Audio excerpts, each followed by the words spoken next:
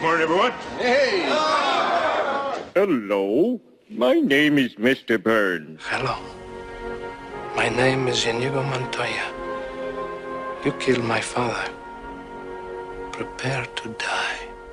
You had me at hello. You had us at hello, Renee. You didn't, Jerry Maguire. And hello to you. Greetings and welcome to the Confident Communications Podcast, a place for boosting your confidence in all areas of communications.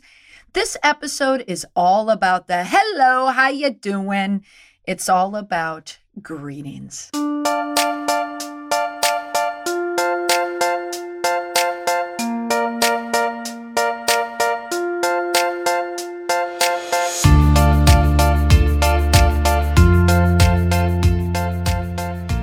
Today, we live in a global world where it's easy to communicate with, interact with, and do business with people anywhere at any time.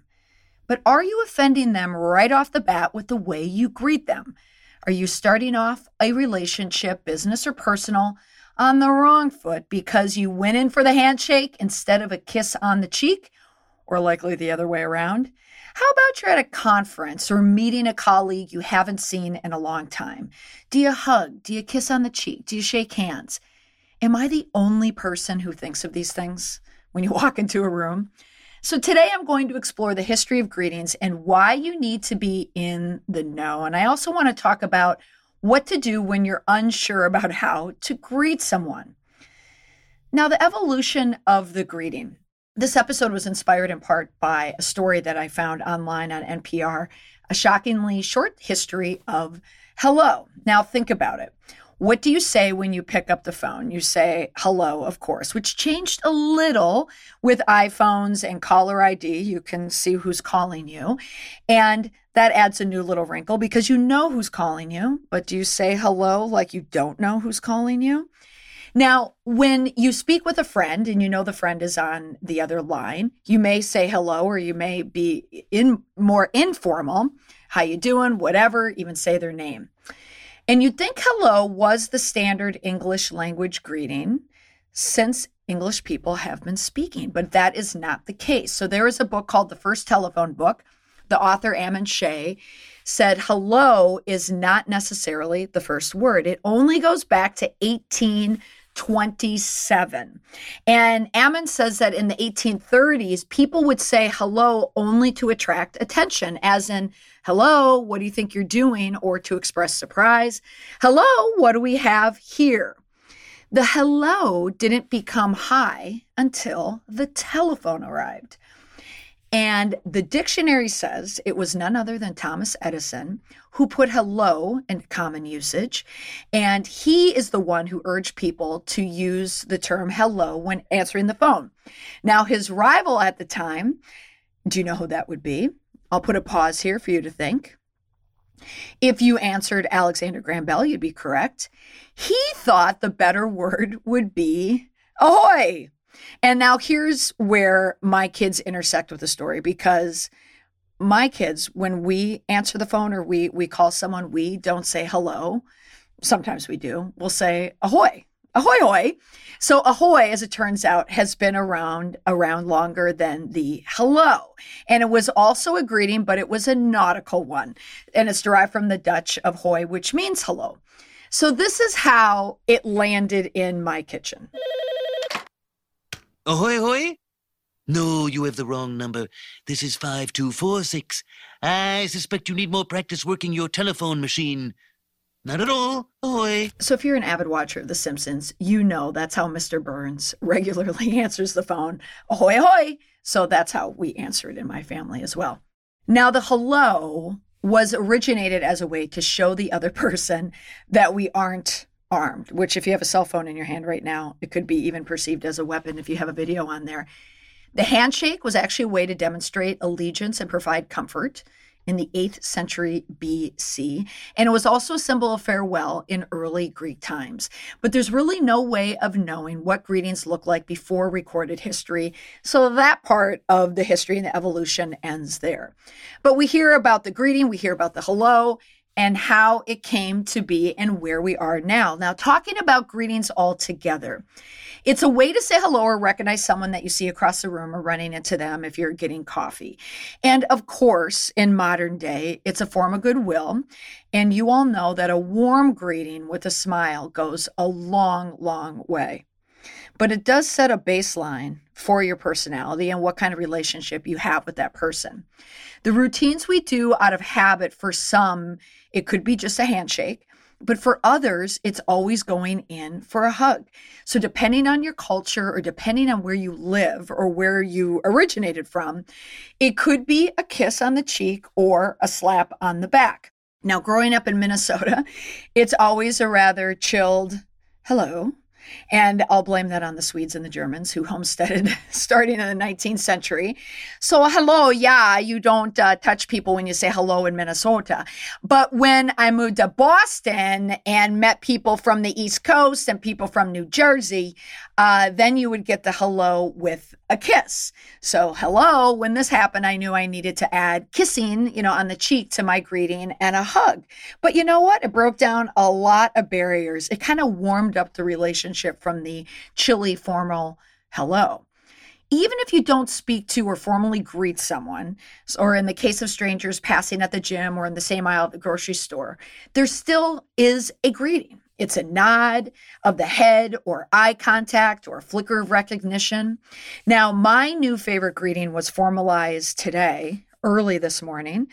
I was at the gym working out on a mat because I forgot my Apple Watch and I couldn't record my workout and get credit for my rings. Anyone that owns an Apple Watch knows exactly what I'm talking about. I am one of those people. So there I was working out on a mat, and I had to come up with all these other workouts, again, because of the rings. And I was working out next to an educator in town, kind of like a big deal educator in town.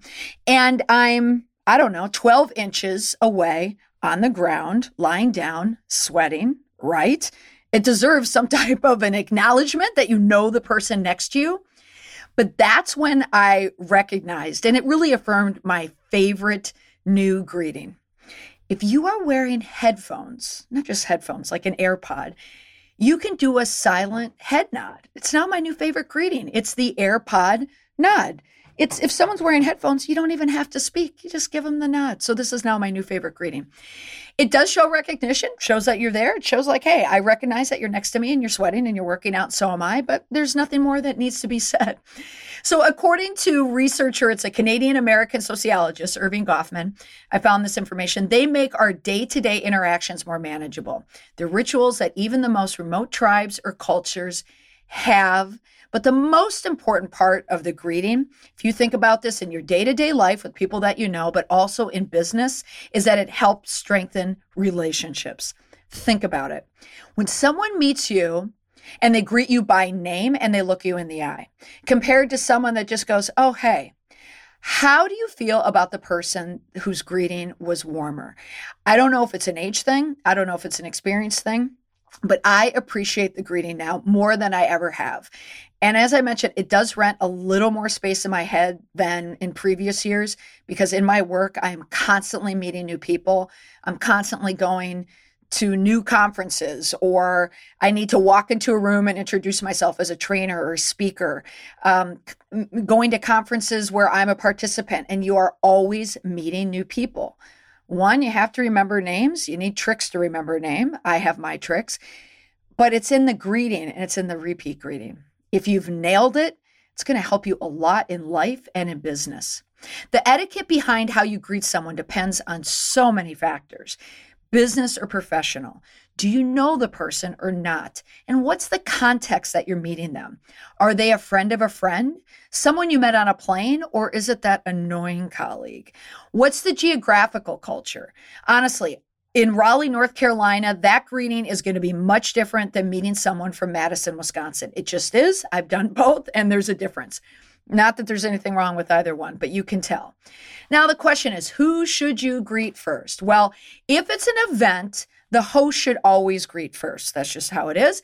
And the person who makes eye contact first, right? Think about it. If you're coming up to a person and you're the one that's already locked eyes, then really you should be the one that should make that first greeting. Now, how do you make the greeting in a business setting? So whether you're a man or a woman, you should stand. Now, most men would stand up at a table like when a woman would come, if you ever watch Mad Men. But nowadays, really, women should do that as well. It's a nice thing to do. Make eye contact, and that is key. When you lock eyes with someone, not only is it going to be a signal, of warmth that you're a kind person, that you're an honest person, but also it's going to help you remember who that person is. And they're going to notice if you're not making eye contact with them. If you start to shift your eyes, they may think that you're a shifty individual. Offer your hand to shake first. You can never fail with a handshake unless you're shaking President Trump's hand and he's a bit of a germaphobe. And also keep in mind that some people don't want to shake hands. That's a weekly issue. If you go to Mass, I can speak as a Catholic. When you have to give the sign of peace, again, I always think about whose hand I have to shake. And sometimes you can just put your hands in your pocket. And again, you can nod. You can't wear your AirPods in church, but you can do the nod or you can shake hands. Introduce yourself and always say your first and your last name together. And if you're a parent and you're meeting your kid, other parents, you say your name and then also say whose child that you are, and then repeat that other person's name if they offer it, and ask if they don't, because people nowadays meet so many people and we don't have the memory that we used to when it comes for remembering names. Why is that? If you had to write down the cell phone numbers of your immediate family, would you be able to do that? I know I can't. I can't tell you what my kids' cell phone's numbers are. I can't tell you anyone's cell phone number because I don't have to remember those things. It kind of goes hand in hand with the names. People don't do as well remembering names for the same reason. Now, moving on to body language. Eye contact is incredibly important, as I mentioned. And how do you preempt the hugger? Let's say you come from a cold state like Minnesota, figuratively and literally, and you're not much of a hugger. What can you do? You can smile at them and offer a handshake. You can walk in a room with your hand extended. Today, men, I hate to say this, but you should never initiate a hug with a woman. I know, but times are way different from way back in 2018. Time's up, right?